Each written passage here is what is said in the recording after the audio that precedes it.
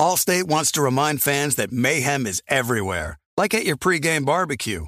While you prep your meats, that grease trap you forgot to empty is prepping to smoke your porch, garage, and the car inside. And without the right home and auto insurance coverage, the cost to repair this could eat up your savings. So bundle home and auto with Allstate to save and get protected from mayhem like this. Bundled savings vary and are not available in every state. Coverage is subject to policy terms and conditions.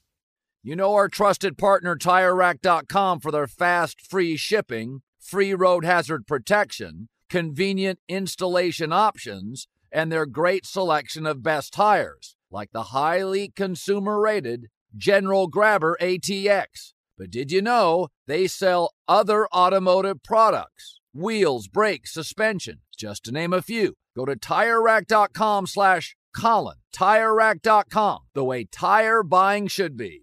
The volume. The 3 and Out podcast with me, John Middlecoff, is presented by FanDuel Sportsbook. There's no better place to make every moment more than with FanDuel. America's #1 sportsbook, very easy to use, safe and secure. You get your winnings fast. I cannot recommend it enough. Love gambling with FanDuel. If you are new, just download the FanDuel Sportsbook app to get started now. Sign up with promo code Colin so they know we sent you.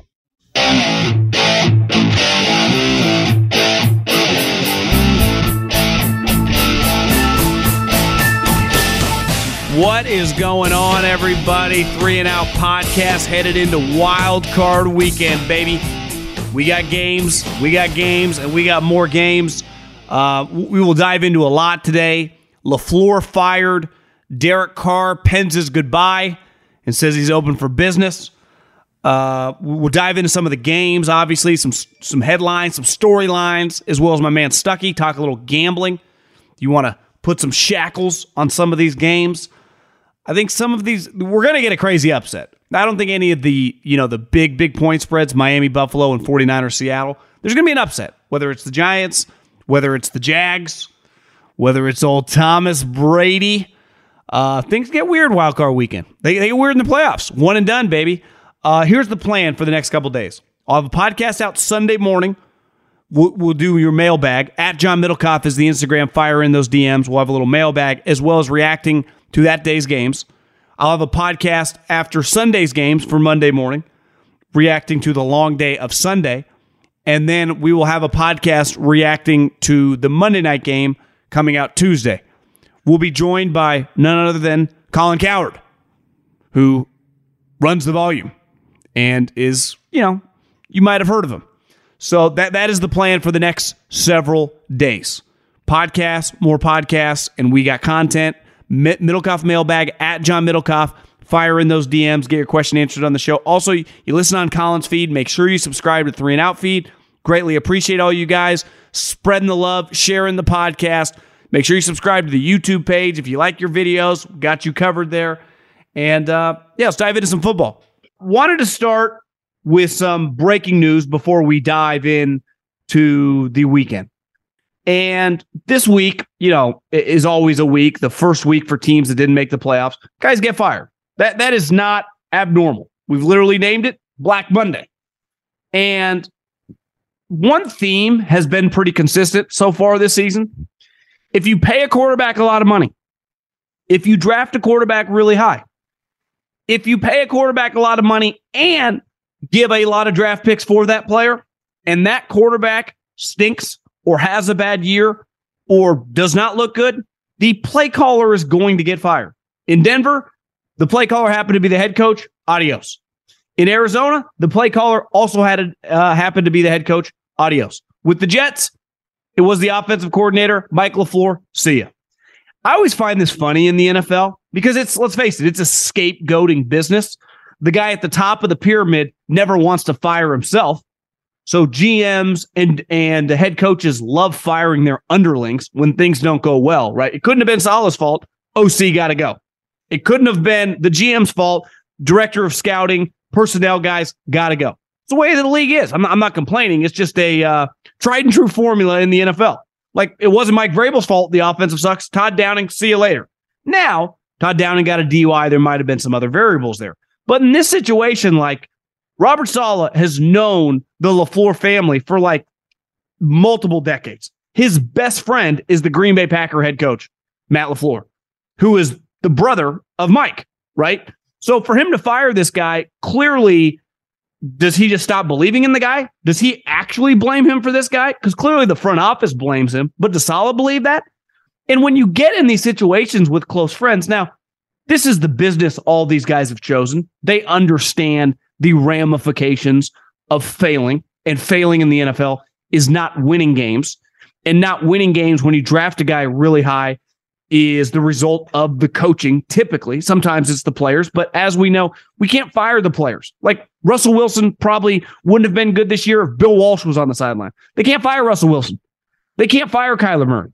But like last year, was Cliff Kingsbury a good coach? Because you gave him a massive extension.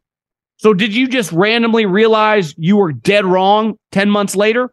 Or did you not actually want to give that extension? You felt forced into it. I always thought it was funny in Arizona's situation. It was like, can't let him go into a lame duck year. Why not? It's business. I mean, a lot of people go into lame duck years in contracts. Welcome to life. This isn't college where you have to worry about the reason they don't let guys go into lame duck seasons is because of recruiting. You don't recruit in the NFL. I sign you. I draft you. Like Cliff Kingsbury, if you didn't think he had earned it, make him coach it out. What's he going to do? Leave? Quit? Of course not. You did not need to give him that extension. Now, in the Jets situation, like obviously LaFleur, and it was well documented, just like Saleh and just like that organization, was all in on this player, which I always thought was crazy. I thought they should have taken Justin Fields. But this is the type situation of, I have one question here.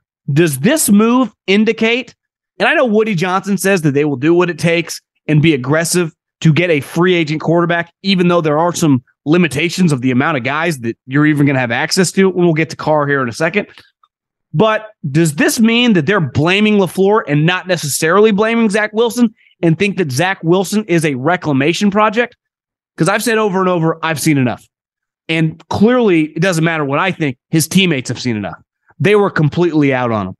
I've spent a lot of time thinking, a lot of time would be strong, but it definitely has crossed my mind multiple times in the last week.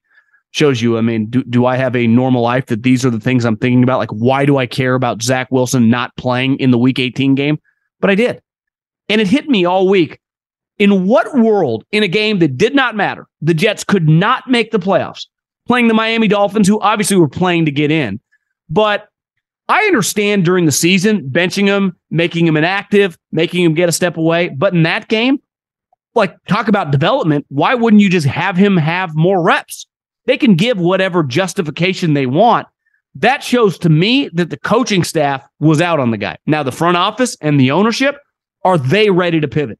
Because typically, and I've given Belichick a lot of credit over the years for this, he will move on very, very fast. No personnel guy in the league moves on quicker from missed draft picks, and Bill's had a lot of them, than Bill. Most GMs can't do that because, listen, we're all human beings. We all have ego. We all have pride. We want to be proven right. But the reality of any industry is you are going to make wrong choices. You are going to make mistakes. Every single human, whether you're Jeff Bezos, whether you're Steve Jobs, or whether you're just, a dude flipping burgers, not every burger is going to be perfect. Can you pivot from your mistake? Like, can Joe Douglas look in the mirror and go, I fucked up. I picked the wrong guy. We have to be willing to move. Or does he think, Robert, you got to fire your offensive coordinator. We get a new offensive coordinator in here. We get a different, philosophical belief when it comes to schemes, and this guy can excel. Because if you wanted to have a knock on LaFleur, and listen, no one knows if he's good or not. He'll eventually get another shot. He'll eventually, like everyone gets fired in the NFL. Welcome to the club. But it might be proven as time goes, and this is what I would bet on, Zach Wilson can't play. And more than likely, if the front office and Joe Douglas has the juice because he's in Woody Johnson's ear, that Zach Wilson survives and he gets an opportunity to play next year, he will be the undoing of everybody. Now, if they're willing to go get a veteran guy, I don't know necessarily who that guy is, and they have success, because let's face it, next year, it's playoffs or bust for Robert Saleh. They miss the playoffs, he's going to get fired. And Joe Douglas, more than likely, adios as well. See ya. And their undoing will have been the quarterback. So this, listen, if I was an offensive, who's coming to that job? Obviously, position coaches that get a huge raise, but that is a position to me that would not be in great demand if I had options as an up-and-coming offensive coordinator, as just any offensive coordinator, because that is very, very risky. Now, they do have talent, but like I said, the expectations there are going to be super high. It will be playoffs or bust, and this is what happens. When highly drafted guys or highly paid guys struggle, coaches get fired. And in the NFL, when it's a quarterback, the play caller immediately goes. And speaking of a play caller who struggled this year, Josh McDaniels. Because Derek Carr, who had a consistent career, we can say overrated, underrated, however you want to quantify it, his career resume, especially the last several years from a completion percentage standpoint, was dramatically better than we saw this year. But regardless, you hire Josh McDaniels, he's going to do what he wants to do. Same thing with LaFleur. Like, maybe Zach Wilson in a different scheme would be better. LaFleur's running one scheme. It's the Shanahan scheme. Josh McDaniels is running one offense. It's his offense, right? So him and Derek Carr did not mesh. It didn't work. I've said over and over, had no problem with them benching him. The thing where he goes home, that's a fucking clown show. And if the Raiders sent him home, what a low-level operation. If Derek tapped out, I'm sorry I judge you a little bit. Guys get benched. They stand there on the sideline. Carson Wentz gets benched all the time. He's always standing there on the sideline. Matt Ryan, benched. Been an MVP in the league. Stood there on the sideline. Like, this is the big leagues, man. You can't just put your tail between your legs and go home.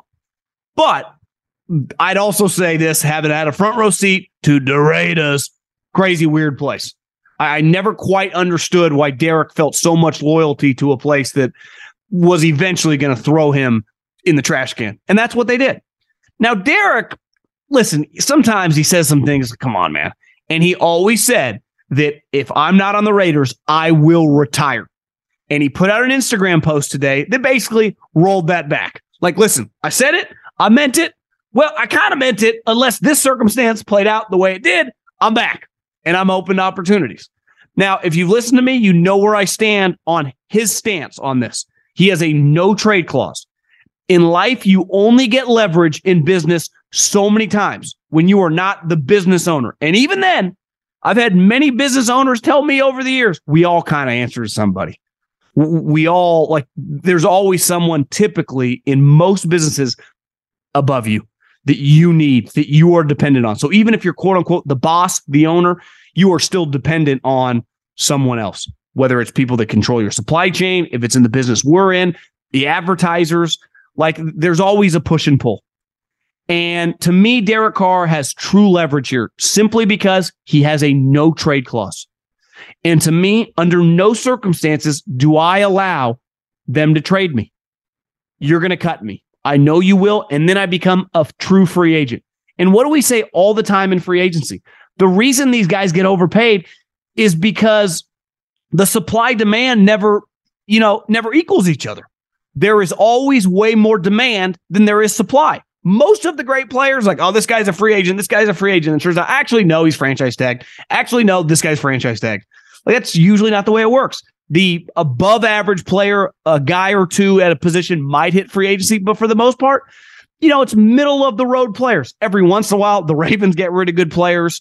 Bad organizations get rid of good players. But for the most part, the premium Pro Bowl level guys do not hit free agency. And I'm not saying Derek is that guy, but quarterbacks of his caliber and of his resume when he's still young typically just don't hit the open market. And when you hit the open market, you not only are going to get more money, you get to control your own destiny.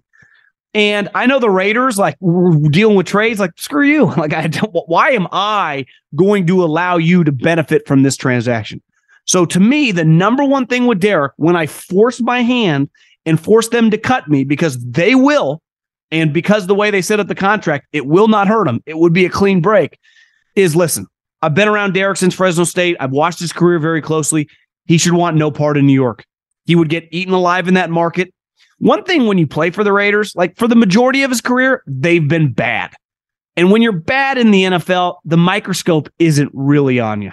You're not playing in Sunday and, obviously in the playoffs, but Sunday night games late in the season with Al calling your games. Last year he did, and he had some success. in that game against Justin Herbert, but like that's probably the biggest game he's ever played in. And then the playoff game, which he lost, and he spiked the ball on the 10-yard line. You do that shit for the New York Jets, you would not have come back the following year. So if I'm Derek Carr, one, I'd like to go to a dome. I would like to play indoors. I think he's tailor-made to play indoors.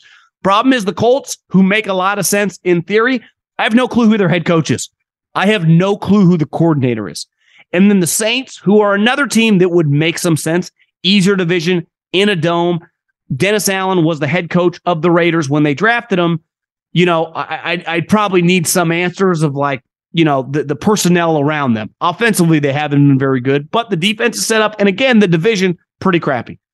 But to me, the place that makes the most sense, Derek's a West Coast guy, born in Bakersfield, lived in Texas for a little bit when his brother got drafted, but then came back to Bakersfield, Fresno State, the Raiders his whole professional career.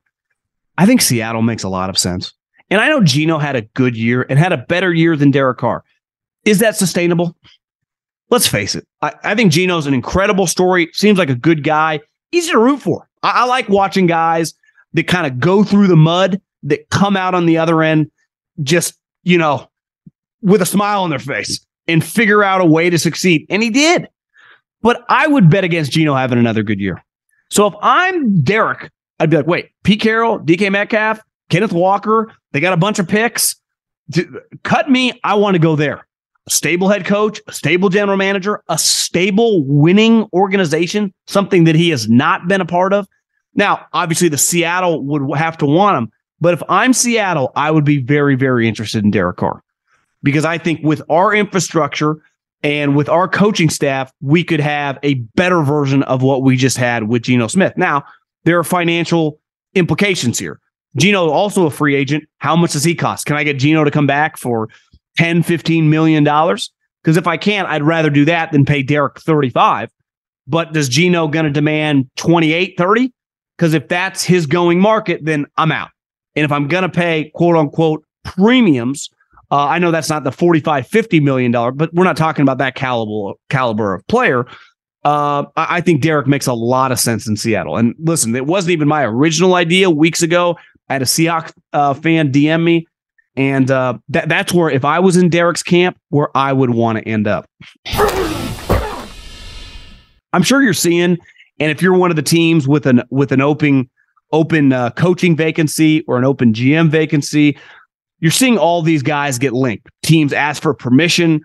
There are obviously these rules where you got to reach out to the team, ask for permission. I can't formally interview you till January 17th. A lot of moving parts.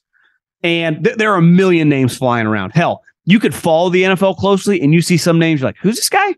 What? Obviously, the Eagles coordinators, DeMeco Ryan, some of the coordinators around the league, Ben Johnson of the Lions, you've either had familiarity with or you gained it this season.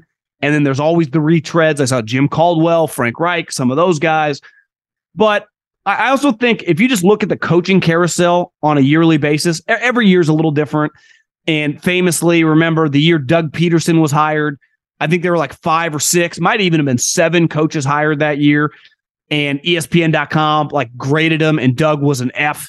And he was the last. I think Hugh Jackson got an A. So no one knows. And this is the hard part about hiring coaching, right? Like in most businesses, when I hire you to do a sales role, to do an accounting role, to do whatever, become my chef if I own a restaurant, I have some background of your success of doing that. If you're a sales guy, I've sold X amount. If I'm in real estate, this is what I've sold the last 5 years.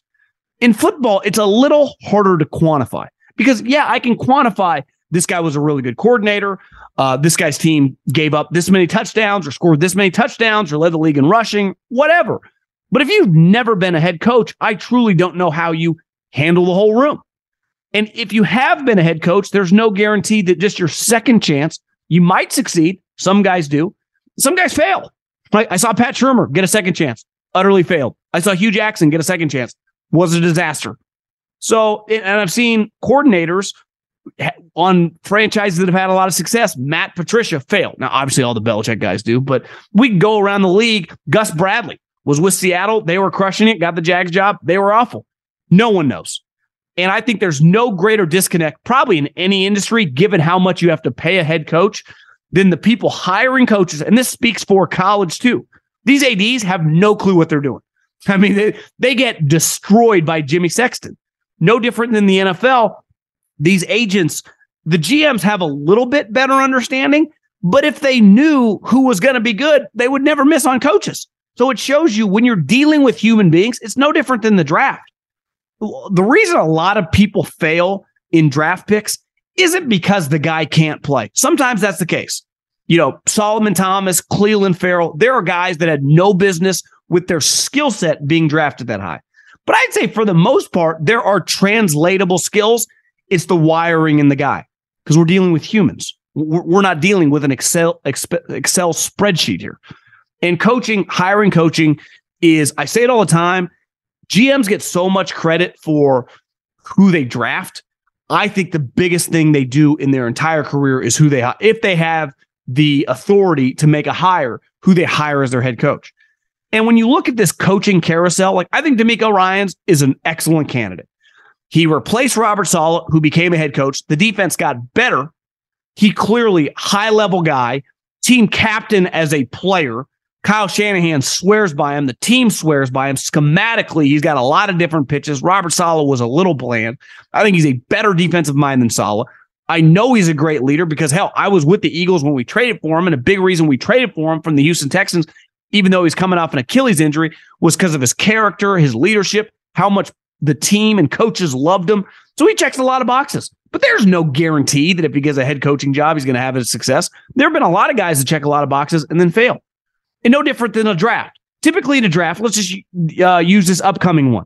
There are going to be a couple players that are far superior than the rest of the draft. Now, that doesn't guarantee that they are going to excel once they're in the league. A lot of different variables.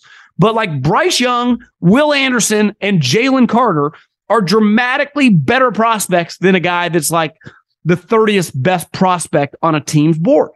And I think when you look at this coaching carousel, there are two guys that are in a completely different universe than every guy we're reading about. Former coaches, coordinators. I actually don't even think it's close because they got a resume. You know for a fact, you get them, they will succeed because that's what they've done in their career, succeed. That's Sean Payton and that's Jim Harbaugh. Now, where Sean Payton gets a little complicated is you have to give up a pick, right? And who knows? I've said all along, like I think the Saints are being a little, arrogant's the wrong word, but a little overconfident. Just think they're going to get a first round. He's never coaching for you again. He's all these coaches that have been traded. They were literally coaching the team. Like the Saints have a different coach. So I actually think that you can get a deal for Sean Payton. Could be proven to be wrong. But if you just look at it from a business standpoint, the reason John Gruden got traded for so much, he was literally the Raiders coach. Dennis Allen is the Saints coach, not Sean Payton. He's been gone for a year. So there is a little bit of like, you got to take what you can get, man. What are you just going to sit on this asset? Because eventually it runs dry. He's only under contract for 2 more years. So you better take advantage of it now. You really going to turn down a second and a third? What if they're like, we're going to hire this guy and here's our offer? You're just going to say no? Okay, well, what about next year when he's only under contract 1 more year? You better take something.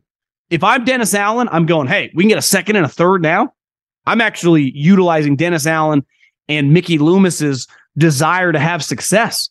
I think this lock that they're getting a first round pick is a little laughable. Well, laughable would be strong. I understand where they're coming from, but I don't think it's guaranteed by any means. But to me, Sean Payton and Jim Harbaugh are a completely different universe. So if I'm the Denver Broncos, if I'm the Carolina Panthers, if I'm the Indianapolis Colts, those are the only 2 guys I'm honed in at. And I'm honed in on those guys until they both say no. And then I'll start. Obviously, you have to do your due diligence. I have no problem interviewing these other guys, but I don't see how any GM worth their salt, any owner worth their salt could have any other list beside Sean Payton and Jim Harbaugh in honestly whatever order you wanted. Because I've seen Jim beat Sean. Obviously, Sean has a Super Bowl. Last time I checked, that's a long time ago. And I'm not diminishing Sean. I think he's an excellent coach. Honestly, what he accomplished with Drew Brees, who's somewhat shell of himself the last couple of years of his playing career, was still pretty impressive. They won a bunch of games. But I find it funny when you just see all these coordinators like, who's this guy? What this guy's from where? And yeah, so I just think that these 2 guys are just in a different world. Allstate wants to remind fans that mayhem is everywhere, like at your pregame barbecue. While you prep your meats, that grease trap you forgot to empty is prepping to smoke your porch, garage, and the car inside. And without the right home and auto insurance coverage, the cost to repair this could eat up your savings. So bundle home and auto with Allstate to save and get protected from mayhem like this. Bundled savings variant are not available in every state. Coverage is subject to policy terms and conditions. When you're hiring for your small business, you want to find quality professionals that are right for the role. That's why you have to check out LinkedIn Jobs. LinkedIn Jobs has the tools to help find the right professionals for your team faster and for free. LinkedIn isn't just a job board. They help you hire professionals you can't find anywhere else. Did you know 70% of LinkedIn users don't visit other leading job sites? LinkedIn's the only one I use. On LinkedIn, 86% of small businesses get a qualified candidate within 24 hours. Hire professionals like a professional on LinkedIn. LinkedIn is constantly finding ways to make the process easier. They even just launched a feature that helps you write job descriptions, making the process even easier and quicker. Post your job for free at linkedin.com/JOHN. That's linkedin.com/JOHN to post your job for free. Terms and conditions apply. Football season is underway, so now is the perfect time to download FanDuel, America's #1 sportsbook. Because right now, new customers get a no-sweat first bet up to $1,000. That's free bets back if your first bet doesn't win. Just sign up using the promo code Colin. FanDuel has all your favorite bets from money line to point spreads to player props. You can combine your bets for a chance at a bigger payout with a same-game parlay. The app is safe, secure, and super easy to use. Get paid your winnings fast.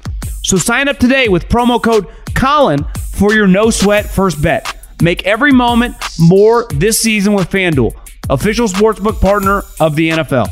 21 and over and present in Arizona, Colorado, Connecticut, Illinois, Iowa, Indiana, Louisiana, Michigan, New Jersey, New York, Pennsylvania, Tennessee, Virginia, or West Virginia. Must wager in designated offer market. Max bet $5. Restrictions apply. See full terms at sportsbook.fanduel.com. Gambling problem? Call 1-800-NEXT-STEP or text NEXT-STEP to 533-42 Arizona 1-888-789-7777 or visit ccpg.org/chat Connecticut 1-800-GAMBLER or visit fanduel.com/RG Colorado, Iowa, Indiana, Illinois, New Jersey, Pennsylvania, Virginia 1-877-770-STOP Louisiana or 1-800-270-7117 for confidential help Michigan 1-877-8-HOPE-NY or text HOPE-NY 467-369 New York, Tennessee Redline 1-800-888-9789 Tennessee 1-800-522-4700 Wyoming. Visit www.1800gambler.net West Virginia.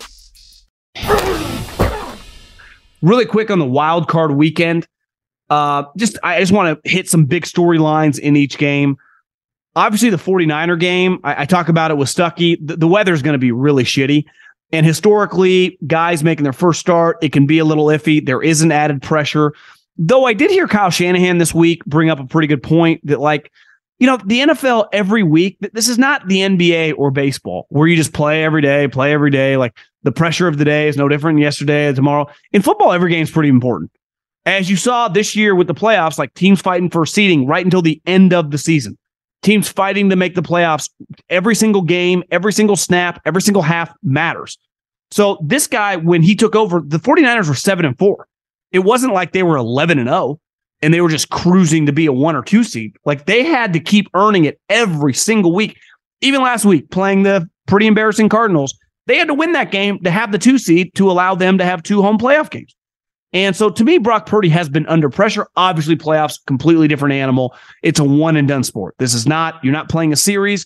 You fuck up, you have a couple bad throws in a game, can end your season. But I expect Brock Purdy, this game, I don't know, it's going to be weird because of the weather. It's cyclone, rainstorms, bomb cycle. I don't know. It's crazy. Don't miss being there right now at all. But it's supposed to get a half-inch rain on Sunday. The field's sloppy. To me, that neutralizes the game. Still, I don't care if you're playing on sloppy field. I don't care if you're playing on ice. I don't care if you're playing in the backyard. I will pick the team that is dramatically more talented in this game. But I do think just Purdy, he has been very, very calm and collected. Like one thing, and when you watch him play, he's not frenetic at all. He does not feel like a rookie quarterback. That is one thing I'll be keeping an eye on. I expect the Niners to roll. The night game. I think the Jags are playing with house money. I expect them to lose this game. The amount of pressure on Brandon Staley in this bad boy is high. And there are some rumors, like, is this guy lasting if they lose? I think he's gone.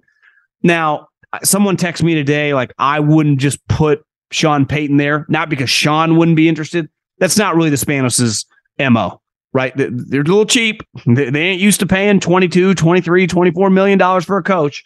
Especially if they get into some bidding war with Denver or Carolina or whatever over Sean Payton's services. But I just think if Brandon Staley can't win this game as a favorite with the far superior, listen, Trevor Lawrence had a good season. Justin Herbert's a much better player right now. Especially we'll have to keep an eye on this Mike Williams thing. Like, if Mike Williams is unable to play or shelve himself, you played him in that game. I get it was back spasms. It's not like he rolled his ankle. But still, man, I you know where I stand on him. He'd be adios, sayonara, see you later. But if he wins this game, or does not win this game, loses the Jags, I don't even care how cheap the owners are. I don't know how he survives. The Bills, Miami. Let's face it, there is not a soul alive, not literally one soul, including Dan Marino, including Patrick Surtain, the dad, including O.J. McDuffie, Ricky Williams. You will not meet any Jason Taylor, who is going to pick the Dolphins in this game. Not a soul. And rightfully so. They're playing with Skylar Thompson, who is not very good, who ironically was taken 15 spots ahead of Brock Purdy. So we got 2 7th-rounders in this draft, 2 rookie 7th-rounders starting in the playoffs. One guy was taken pick 247. The other guy was taken pick 262. Little nugget there for you to tell your friends this weekend if you're having cocktails when you point at the quarterbacks. To me, the question is not about the Bills. We will get into their hopes next week when they probably play the Bengals. Is the Dolphin situation. Tua's not going to have his 5th-year option picked up. That's not happening. Under no circumstances, 1, can they? And 2, would they? So this offseason, like, is Tua's career over in Miami? Because if you're not going to pick up a guy's 5th-year option, it's one thing if your team's not very good, right? And you get a new coach and you just play out the string. It's another thing when the team is pretty talented and their game plan in 2023, in 10 months, is going to be to win football games. Less than that, right? 7 months. So I think Tua's time in Miami as the starter is definitely over. And I would wait this offseason to hear. You're going to start hearing rumors. The 5th-year option is not only not being picked up. I think the question is he on the team next year? Which, cutthroat league, like, this guy's getting his noggin rattled for you, but it's a sport. It's the reality of the business. This game is probably the most intriguing, the Giants and the Vikings. If Brian Daboll not only makes the playoffs, but like the real playoffs, not the 7 seed, the 6 seed, and then gets a road playoff game victory, I don't care how flawed Minnesota is, their point differential, they still won 13 games. If Brian Daboll goes on and they have a fantastic home field advantage in terms of the crowd, the noise, the skull chant, it is pretty sweet. Like, there's nothing like 10 minutes before a Minnesota Viking game, especially a big one, at home in that dome, everyone doing skull, someone blowing the horn. It's badass. Like, if you like sports, it's cool. And if Brian Daboll goes, I'm going to pick Minnesota strictly because I think everyone's picking the Giants. And from a gambling perspective, you always want, if everyone's hanging a right, hang a left. But I'm not discounting their ability to win this game. We'll see. Is Daniel Jones just going to look cool, calm, and collected in a playoff game on the road? That would be a remarkable accomplishment. And if he does, I might give Brian Daboll an extension if I'm the Morrow family. But and the other thing is, if Minnesota wins this game, Cousins would then have a couple playoff victories. I wouldn't say it's been a home run because they've given him a ton of money, but it's gone pretty damn well. I would say it's gone much better than most of us haters, and that's what I was with Cousins, ever thought his Minnesota Viking kind of career was going to go when he left Washington. He would have multiple playoff victories. The team has been very, very competitive. Even last year, right? It wasn't his fault they missed the playoffs. The defense was like historically poor. So I'm actually probably the most excited to watch that game and probably this game. And the elephant in the room on the night game, the Bengals and the Ravens, is like, is it over with Lamar? Because I always say this, like, the teams are in control. It's a front office league. Honestly, it's why it resonates with so many fans, because when I got a sweet player, he can't just leave. In the NBA and baseball, when they hit free agency, it's like, I don't know if the guy's coming back. Even Yankee fans were getting a little nervous, right? Is Judge really going to go with the Giants? Well, in football, it's like, no, if I want you, I get to keep you. And who that benefits is the fans. When the fans benefit, the league booms, and it's been huge for the NFL. Listen, you can say it's anti-competitive, not great for the players. Don't totally disagree, but the franchise tag is great for the business of football, the interest of football. It keeps star players playing for teams. Look at the NBA. Guys are bouncing around like mercenaries. How's that going? Not great. So I do wonder, though, you get to a point, even when the team has control, they can keep franchising tagging this guy. If Lamar could have played and didn't, and I don't blame him, I wouldn't risk it either, but like, does the team ever look at him the same? Now, you could argue, like, I don't blame them for being mad at him, but also, like, how are you going to upgrade this offseason? Maybe they just go, we flip him for a bunch of picks. It doesn't, as of right now, recording this on Thursday, it does not look like Lamar Jackson's going to play in this game. I do think for the first time, and I'm usually on the side of the guy's going to stay, franchise tag, he's going nowhere. It usually takes kind of crazy circumstances, like last year with Devontae Adams. He was a free agent. Like, the Packers didn't need to let him go, but he told him, like, listen, I don't want to be here anymore. Trade me. And they found a trading partner, and it kind of worked for both sides. But the Packers, like, didn't want to keep fighting with him anymore. I wonder if you get to the point, obviously, Devontae had been there a little bit longer, and they had already paid him a second contract. Are we there with Lamar? And because I would kind of lean, it feels like we're getting closer and closer to maybe I would start entertaining the idea that, yeah, I could see him on a different team next year. The Jets would probably make some sense because if I'm Woody Johnson, I'd want a big splash. And on Joe Burrow, he had a good quote today of talking about, like, you know, the arrogance it takes to be a great player. And I do think he had the quote, was it last week, about their Super Bowl window? He's like, as long as I'm here, our window is open.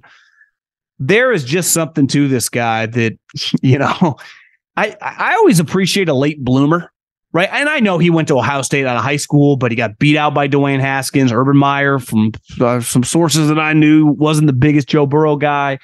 Goes to LSU, obviously didn't have a great first year there. And then once he won that national championship, he's never looked back. I know he had the knee injury his rookie year, but it was clear immediately, like, he could play.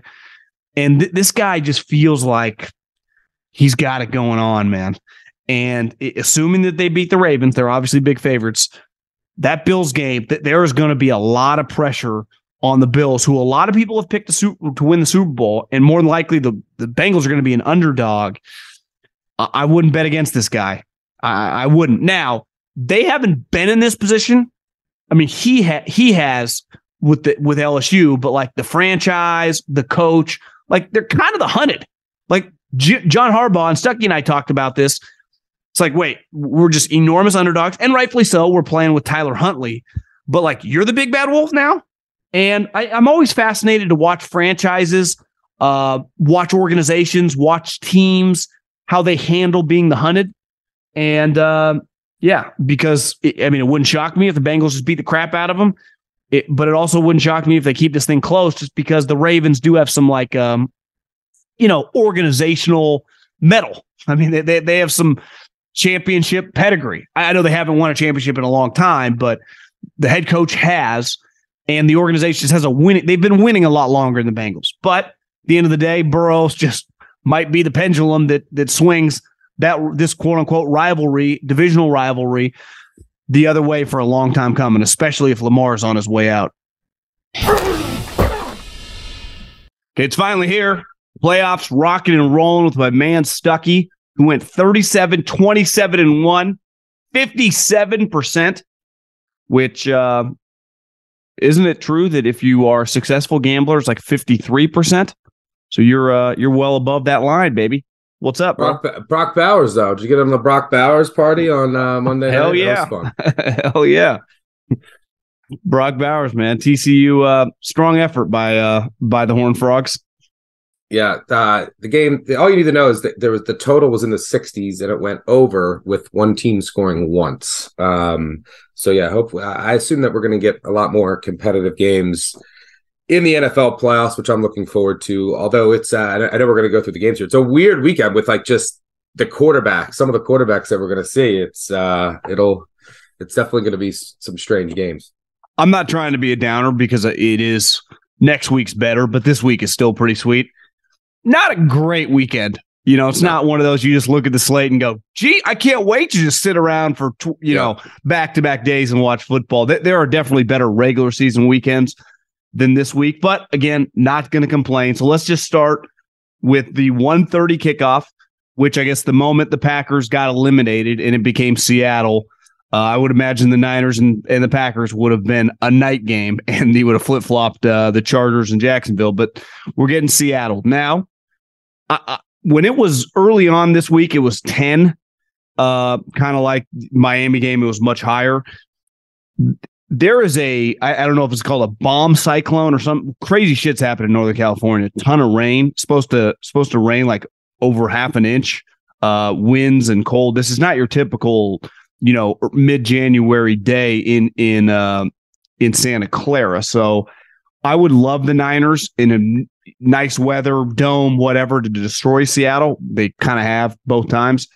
The second game, the score was closer than the actual game. But to me, 9.5, when you're factoring in, this could just be a mush fest. And we know just in the sport of football, it gets weird. So if it's really going to rain like it's supposed to, and it has been, I think you would have to take Seattle in the points. Yeah, this game, I don't really love this game, but if you're right, if it was 10, I would take Seattle. The bet that I'm looking at for this game is probably the under, especially when you factor in the weather. San Francisco's defense has just been nails all year. It's hard for me to see with these conditions, Seattle's offense really having much success. And then when you throw in the fact that, look, it's scary because Seattle's run D's been awful all year, and San Francisco is one of the best rushing teams in the NFL. They could just run downhill on them, and if they get a lead, they could keep doing it. But if the conditions are bad, and it's Purdy's first playoff start, and historically quarterbacks, no matter who they are, you can go Mahomes, Allen, whoever, they're quarterbacks making their first playoff start have historically struggled. So, I could see that, with this weather, Seattle is just going to load up the box. And then you're going to have Shanahan also as a favorite. He gets a lead with this weather with a young quarterback. He's going to start to play conservative. He knows he can lean on his defense. So I could see this game and, final being like 23-13 and then being right on the number. Exactly. If it gets to 10, I'd look at Seattle. But, historically, Shanahan hasn't been great as a big favorite because he'll be conservative. When he knows he can win, it's like 4th and 1 at the 10. Even though he knows he could probably run it, he's going to kick a field goal. And that might cost you the cover, even though it probably might increase his win probability at the end of the game. So, under maybe Seattle if it gets to 10. That weather just pushes me over the top on looking at the under because I could trust the San Fran defense. And then knowing how Shanahan might play this, I think it's under or nothing. Yeah, especially if it's raining. He's been more inclined with Purdy at like the end of halves where he would just kind of play out the string and go to halftime, up a field goal or up 7 points to push the envelope, and they would drive and they would score more points in a rain situation. If the score was like 10-3, instead of trying to get it to 17-3 or 13-3, he'd be like, shit, just run it out. Like, I think you're right. He is, for a 43-year-old, he's an old soul. He would have belonged in the 70s as a coach.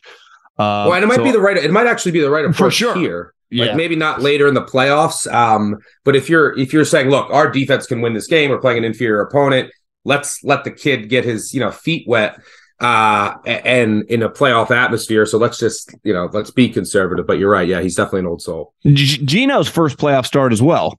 Right. Yep. I know he's a lot older and been around a little longer, but he's getting his first go around. Now they got nothing to lose, right? Seattle, not if Soul thought they would be here, but that's not the way teams think. And another team that I guess some people thought they would be here, kind of a trendy pick when the season started to potentially make the playoffs. Probably more people picked them as a wild card than win the division, but they're here. I just think under no circumstances can the Chargers lose this game. Now, I wouldn't feel great betting on Brandon Staley in a big spot. As we saw last weekend, that fucking place rocks. That place is going to be loud, but I don't know. I would just have a hard time. Yeah, I didn't think Trevor Lawrence played that great last weekend. Obviously missed some huge throws, and there were just even some basic plays where you're like, God, he just looks a little off. Now they do. I don't know. To me, the Jacksonville Jags are probably a year away from like really taking them seriously. I like the Chargers in this spot, but I would have a hard time just placing money on Brandon Staley, though. That to me is the pick. Yeah, I don't like laying any points with the Chargers. I actually moneyline the Chargers, and if you want to moneyline parlay them with like the Bills, who I will get to, I don't think they have any chance of losing. The Chargers just play weird games. Like they're going to win this game by like 1 or 2, which I could easily see. But yeah, I mean, what this game boils down to me is I trust Herbert a little more than Lawrence right now. And you're right, Jacksonville at home, they do have the head coaching advantage. Although there's still some coverages that Trevor Lawrence struggles with, and the Chargers' defensive staff, and that's where Staley still is good with his defensive mind. I think that they're going to have a really good game plan there. You got Bosa back, and their defense has been trending in the right direction. But what I think this boils down to, though, is the weakest unit in this game by far is the Jags secondary, and they've gotten away with it all year. They still, they're 31st against the short pass, which is bad when you play the Chargers because they're too conservative when Lombardi and company, but a lot of short passes, so that's going to hurt them here. And their secondary faced the easiest schedule of opposing quarterbacks of any team in the NFL this year. Just look at their division. I know, it's a joke. You played the Colts twice, the Texans twice. You clinched the division by playing Josh Dobbs in the final regular season. Then they played some other passing offenses that had quarterbacks hurt, wide receivers hurt, like the first time they played the Chargers. So I think that's what this boils down to, is I actually trust Herbert a little more right now. And then I trust the Chargers secondary a lot more than this Jacksonville secondary, which just hasn't been tested all year for the most part. And I think that's the difference. So I think Chargers win the game. I'm not even comfortable like 2.5. I moneyline them if you want to parlay it with the Bills. I think that's fine too. You get some plus money. If you tell me that when the dust settles on like Sunday night, this is the most entertaining game of the weekend, just because it gets weird, like I would be very prepared for that. Absolutely. Yeah. Then high weird factor here. Starting Sunday morning, I got a fun fact for you. You probably know because you're a big college football guy.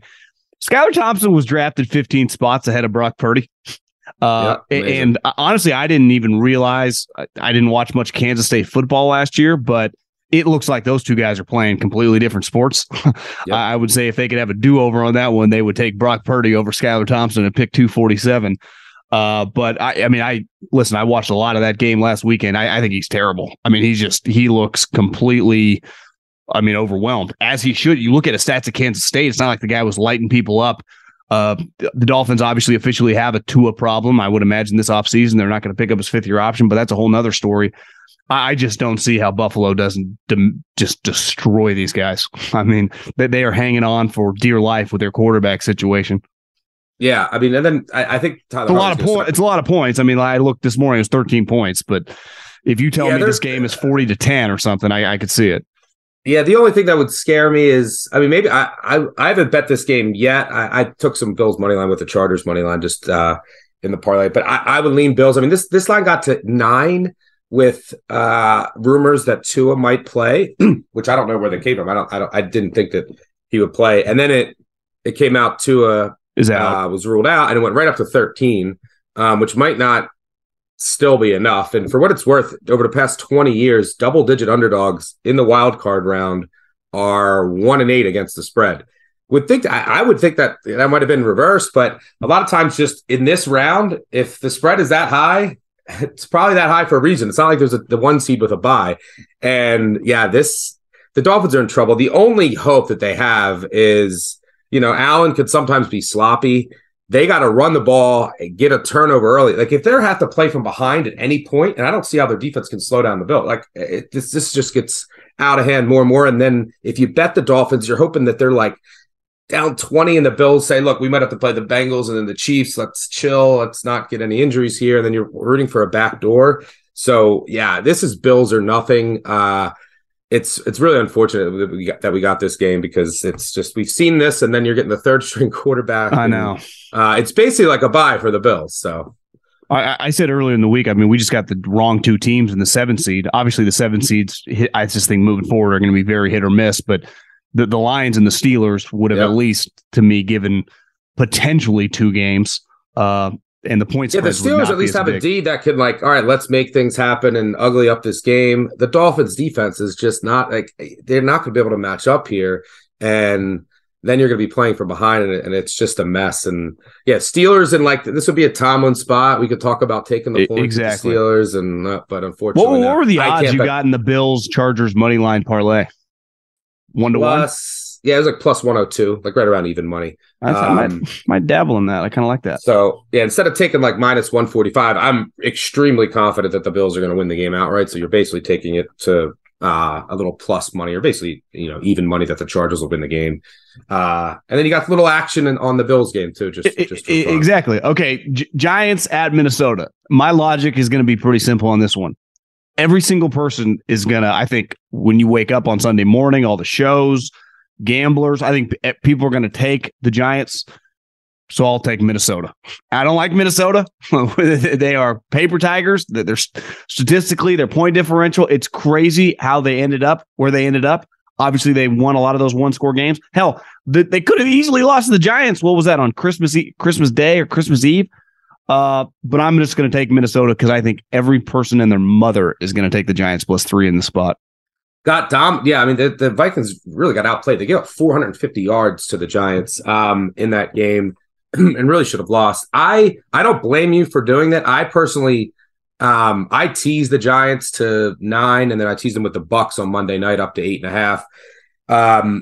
Anytime you can tease through 3, 6, 7 in the NFL, it's a pretty good wager. And look, the Vikings, they win games by one possession. The Giants lose or win games by one possession. So there's a high likelihood that this game finishes Vikings by 3-7. So I was comfortable teasing the Giants up. But you're right. I mean, this line, if you think about it, and the Giants, you could argue, should have won. But this line closed Vikings -4.5 at home just a few weeks ago. And now you're laying 3. And there's a high probability that this game ends 3 with the way these two teams play. And then you push, but they could win by 4 or 7. So yeah, I think that there might be a little value in the Vikings, and I do think that everyone's going to bet the Giants here. Everyone is saying the Vikings are terrible. They only win by one possession, but beating the Giants by one possession doesn't even make you that great anyway. So yeah, I think really high likelihood this game ends Vikings by 3-7, and then they go to next week. They're probably whoever wins this game is out. I completely agree. I mean, the one thing Minnesota, that place, I mean, it's an excellent home field crowd they've always had, in the Dome. I think that place is going to be bananas. I mean, that Skull chant loud. It's a pretty easy landing spot for, first game for Cousins. I mean, the Giants, Dayball's done an incredible job, but man for man, they're just not that talented. And to me, their issue, and this is going to be an issue if Minnesota wins this game and they play the Niners, assuming that the weather is much more normal in a week and it's supposed to be, is their DBs, especially their corners. They just don't have good corner play. Well, what are the Giants going to do? I mean, like Plaxico Burress ain't walking through that door. So it's like now the Niners next week with Ayuk and Debo and Juwan Jennings and Kittle, like that becomes a major, major problem. But in this matchup, like, I mean, what do the Giants want to do? Really ugly up the game. They're going to try to win it like 17-13. And where Minnesota, if they can score points, like it's going to be hard for the Giants to hang with them. Yeah, and Vikings offensive line is not playing well. They haven't been able to run the ball the second half of the year, so they'd be in deep trouble against the Niners. And a stat that'll work in your favor here for the Vikings, and this speaks to what I was talking about before with first-time playoff quarterbacks. There's a lot of jitters, but first-time playoff quarterbacks versus quarterbacks who have a start. So in this case, you have Daniel Jones making his first start against Cousins, who has playoff experience. Over the past 20 years, those first-time starting playoff quarterbacks have gone 16-34 straight up, 14-35-1 against the spread. That's 28%. First-time quarterbacks versus not 28% sample size of 50 games. That would apply to Daniel Jones here making his first start. It also would apply to the game we just talked about with Skylar Thompson taking on Josh Allen. Does not apply to the Jags-Chargers game and does not apply to the Niners game because you have two quarterbacks that are making their first-time starts. One thing to me that's also interesting about the Giants do upset Minnesota. I mean, what a win for Philly. Because then the Niners just play the winner of the next game. The Eagles get to play the Giants. I mean, that is a huge, huge advantage. So to me, this game, to me, it's a fascinating just kind of how the NFC playoffs kind of shape out. Because obviously, if Minnesota wins this game, assuming Dallas wins, that I think we got a pretty sweet Final Four in the NFC. For those, I think the Niners would beat Minnesota, but that Eagle-Cowboy game would be, but you better believe that thing's going to be on like Sunday Night Football, and that'll be fun. Yeah. Let's speak of your team, the Ravens, who got some weird shit going on, and it all starts with the quarterback. It's still unknown. I don't totally blame Lamar. Like, am I going to lay it all on the line when I don't have a contract? Though, this all gets back to earlier in the season. They offered him $170 million, and he said no. We'll see how that plays out. Now, ultimately, there's even some buzz, like, could he not be on the team next year? If he plays in this game, I don't know. I haven't read anywhere that people bullish thinking the guy's going to play in this game. I would say the line doesn't necessarily reflect that, right? Is that... Yeah, line would be a field goal if he's playing and he was fully healthy. The Ravens were favored by 4 points, 3.5, I think it closed, at home when they beat the Bengals earlier this year. And the Ravens defense is much better now. So, yeah, this would be... The Bengals have played better. This is a Huntley line. Yeah, this is Huntley line. If it was... Now, last week, it was Anthony Brown. The line was 11, and the Ravens probably should have covered that game. They gave away 21 points in turnovers. And they didn't play Mark Andrews. They didn't play Marcus Peters. They didn't play their starting left guard. They didn't play half their team. And they started Anthony Brown. That line closed at 11.5. So now you're sitting at 8.5. I think, and look, this will be Huntley's first playoff game, so that the trend fits against Burrow. But I think this is a rare exception where I'm willing to take the dog. This is a high likelihood here. Bengals win this game by a field goal. And this is like, to me, number one, the home field is not big here. It's a divisional game, so there's a lot of familiarity. They were just there last week, and the Ravens don't need a quarterback. It really doesn't. Like, over the past 8 weeks, they don't have a quarterback. They don't have a passing game, so you're not going to go out and ask Huntley, who can't really throw it downfield, to do much here. If you need Huntley to throw to keep you in this game against Burrow, you're done. You're cooked. It's not going to matter. So, but the Ravens defense, since they signed Roquan Smith or traded for him, but arguably the best in the AFC. Their special teams are still the best in the AFC, and their coaching staff is still one of the best in the AFC. This is, John Harbaugh is 5-0 straight up and against the spread on the road in the wild card round. Never lost. He's done this so many times. He's done it against Brady. He did the most recent times against the Titans a couple of years ago. Been there, done that, knows how to prepare this team. And the defense and special teams in a divisional game, it's going to be, Bengals are saying the Ravens were playing dirty last week. This is just going to be an old-fashioned, I think, AFC North game. And the Ravens have the defense that can at least slow down Cincy. And I think the one thing that people aren't talking about enough, and it probably not going to cost the Bengals this game, but the Bengals are now down 2 starting offensive linemen. Lost Lyle Collins, and then last week they lost Alex Kappa, their starting guard, who's one of their best offensive linemen. And after he went out last week, the Ravens were getting tons of pressure on Burrow, and they weren't even playing their full complement of starters on defense. You saw it after Collins went down against the Patriots in that second half. Patriots are getting a ton of pressure. So I'm curious to see how that plays out. But missing 2 now offensive linemen, both on the right side, against this Ravens defense that's playing really well. They won't be afraid of going in here. Special teams, coaching, defense, I think keeps this within 1 possession. I like the Ravens at 8.5, 9. Dead range now. You can see if it gets to 10. But I think Dobbins, a lot of Dobbins here, a lot of punting, field goals, and then this stays within 1 possession. I think this game will be close, even though a lot of people don't think it will be. Well, and this is their first time, because last year, I guess they played the Raiders in the first round. They were favored, but it was nowhere near like 8.5 points. And then the rest of the playoffs, the Titans, obviously the Chiefs, and the Rams, like they were the underdog. And now they're getting treated like they are the 49ers, like they are the Chiefs. And like you said, they are now, a little undermanned, assuming Lamar doesn't play, but a franchise and a head coach and an operation that, one, is not going to be intimidated because they have a lot of, they're in the division, but 2, they are just kind of one of the sexy picks to potentially make the Super Bowl. It's a different pressure coming at you for Burrow and the boys. Yeah. Last year, that Raiders game, Carr hits a helmet at the end. They're driving then they beat the Titans by 2. And then they have that crazy comeback against the Chiefs. It's a pretty remember, Derek spiked the ball on first down, like the 10-yard line, just gave up a play. Unbelievable. So yeah, I mean, I think that the Bengals are they're going to be a problem in the AFC here, but this line is a little too out of hand.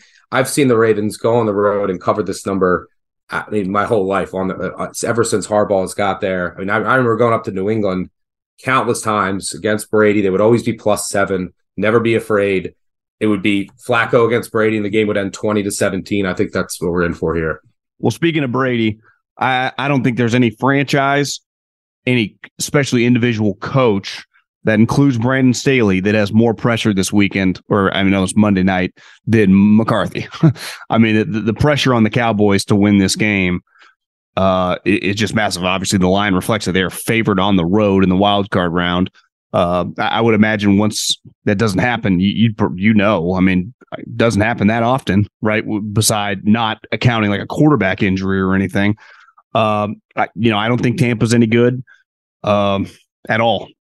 Now they got Tom, and he's actually obviously made some plays down the stretch, throwing a lot more touchdowns. Him and Mike Evans got on the same page, but I don't know. I no way I could pick Tampa in this spot, but it's hard for me to trust the Cowboys because I watched last year at home against the Niners, and the Niners came in there and just hit them fucking right in the mouth.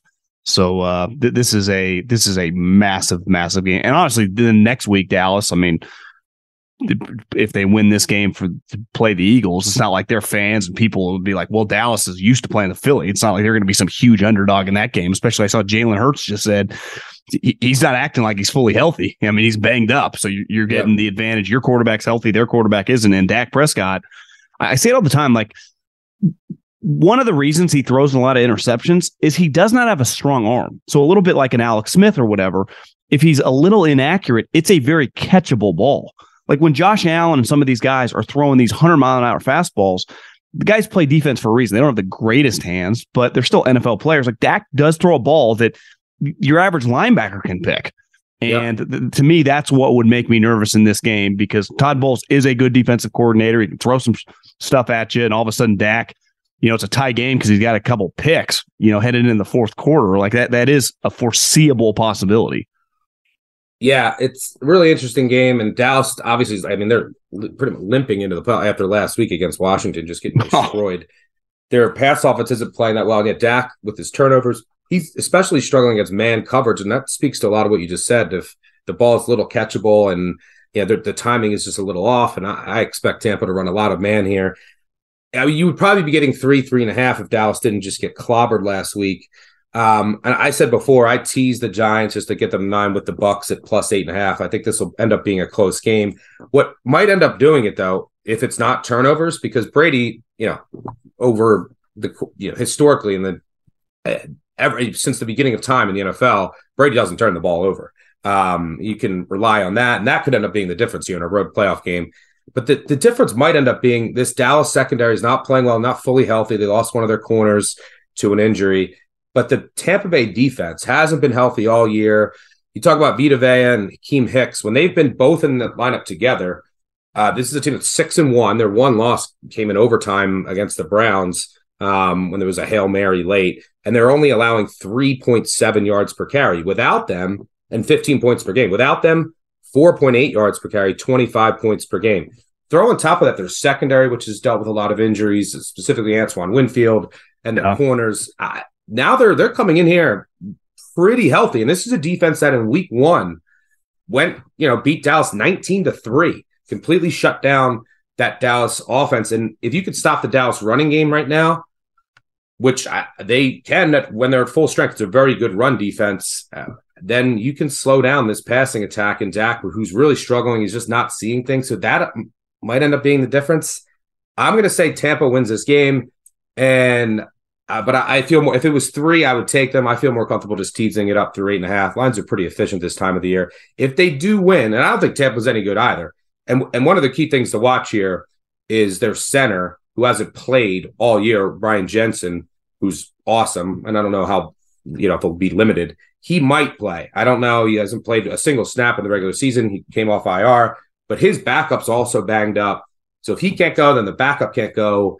Then against the Dallas pressure and Brady, if you can pressure him up the middle, then things get dicey. So that's something to watch here. But if Tampa can win this game, I think that they're cooked against the Niners pressure. But if the Vikings win and say, and this is what I would want as a Niners fan, Vikings go to the Niners, Brady playing that Eagles team who runs nothing but zone, which you never want to do against Brady, just letting them short pass it. I mean, that's what happened last year when these two teams played. I would not want that. I was an Eagles fan. I would want that if I was an Niners fan. I don't think it matters. I think that they're advancing next week anyway. But things could get a little dicey for the Eagles. The difference between playing Tampa and the Giants, big difference. If you think everyone's had enough of Tom already, imagine he just starts knocking off the Cowboys and the Eagles. Yeah, and fucking people lose their mind. But I think you spoke with the two big guys inside. The stats on Dak over the years are pretty cut and dry, right? When he has to throw, when they have to lean on him to go Mahomes and Josh Allen, and he gets the 35 to 45 plus attempts, that's when they get in trouble. Yeah. If their run game's cooking and he's play action, that's when he's at its best, and the Dallas offense is at its best. But if you can't get the run game going and you're asking them to drop back and win you games, you're right. That's when they get in trouble. Well, if Cowboys lose this game, I know Jerry's been loyal in the past, but there would be a fury of anger from Cowboy fans to get rid of Sean Payton time. Could you see Sean and Jerry getting along? I don't know. Probably not. Two big egos. Two big egos. Jerry doesn't like paying Roger $45 million. Sean's going to want about 30. So it'll be interesting how that one works. Yeah. Yeah, I've seen David Shaw to the Broncos. I do not agree with that one. I mean, David Shaw is he was a good coach for what he was, but he's a kind of a dinosaur for the NFL right now. That's a Condi Rice, a little taking care of her guy. She's part of the Broncos. Yeah, I don't know if anyone's watched Stanford. I don't know, the last 3 or 4 years they've been fucking terrible, brutal. But yeah, I like. By the way, I like your. If I had to pick the Super Bowl right now. I'm going to go Niners Bills. I'm with you. With Jalen being banged up, I mean, the Eagles just aren't the same. It's just period, point blank, end of story. When he was humming, they were awesome. When he's not, I mean, they're just, I don't want to say they're mortal. They're still really talented, but they're nowhere what they were. Agreed. And to me, the Bills, and you and I have been talking about it, are just such a great dome team. And the advantage now that this thing's going to be in Atlanta or whatever was announced is such an advantage. If I was the Chiefs, I'd rather can we just play in Buffalo? I'd rather just play outside. Seriously, I don't want to play you inside. I mean, their wide receivers were not as fast anymore, and they're faster. Yeah. The Chiefs aren't living on explosive downfield passes anymore. That screws the Chiefs. Enormous. Agreed. But that's where we're at, and obviously they got to win to get there. But I think we'd all be a little stunned if it doesn't end up Bills Chiefs. Bengals fans are like, "What about us?" Yeah, guys, we'll see. Okay, Stucky, have a good weekend, bro. Absolutely. Good luck with all your wagers. Enjoy the games.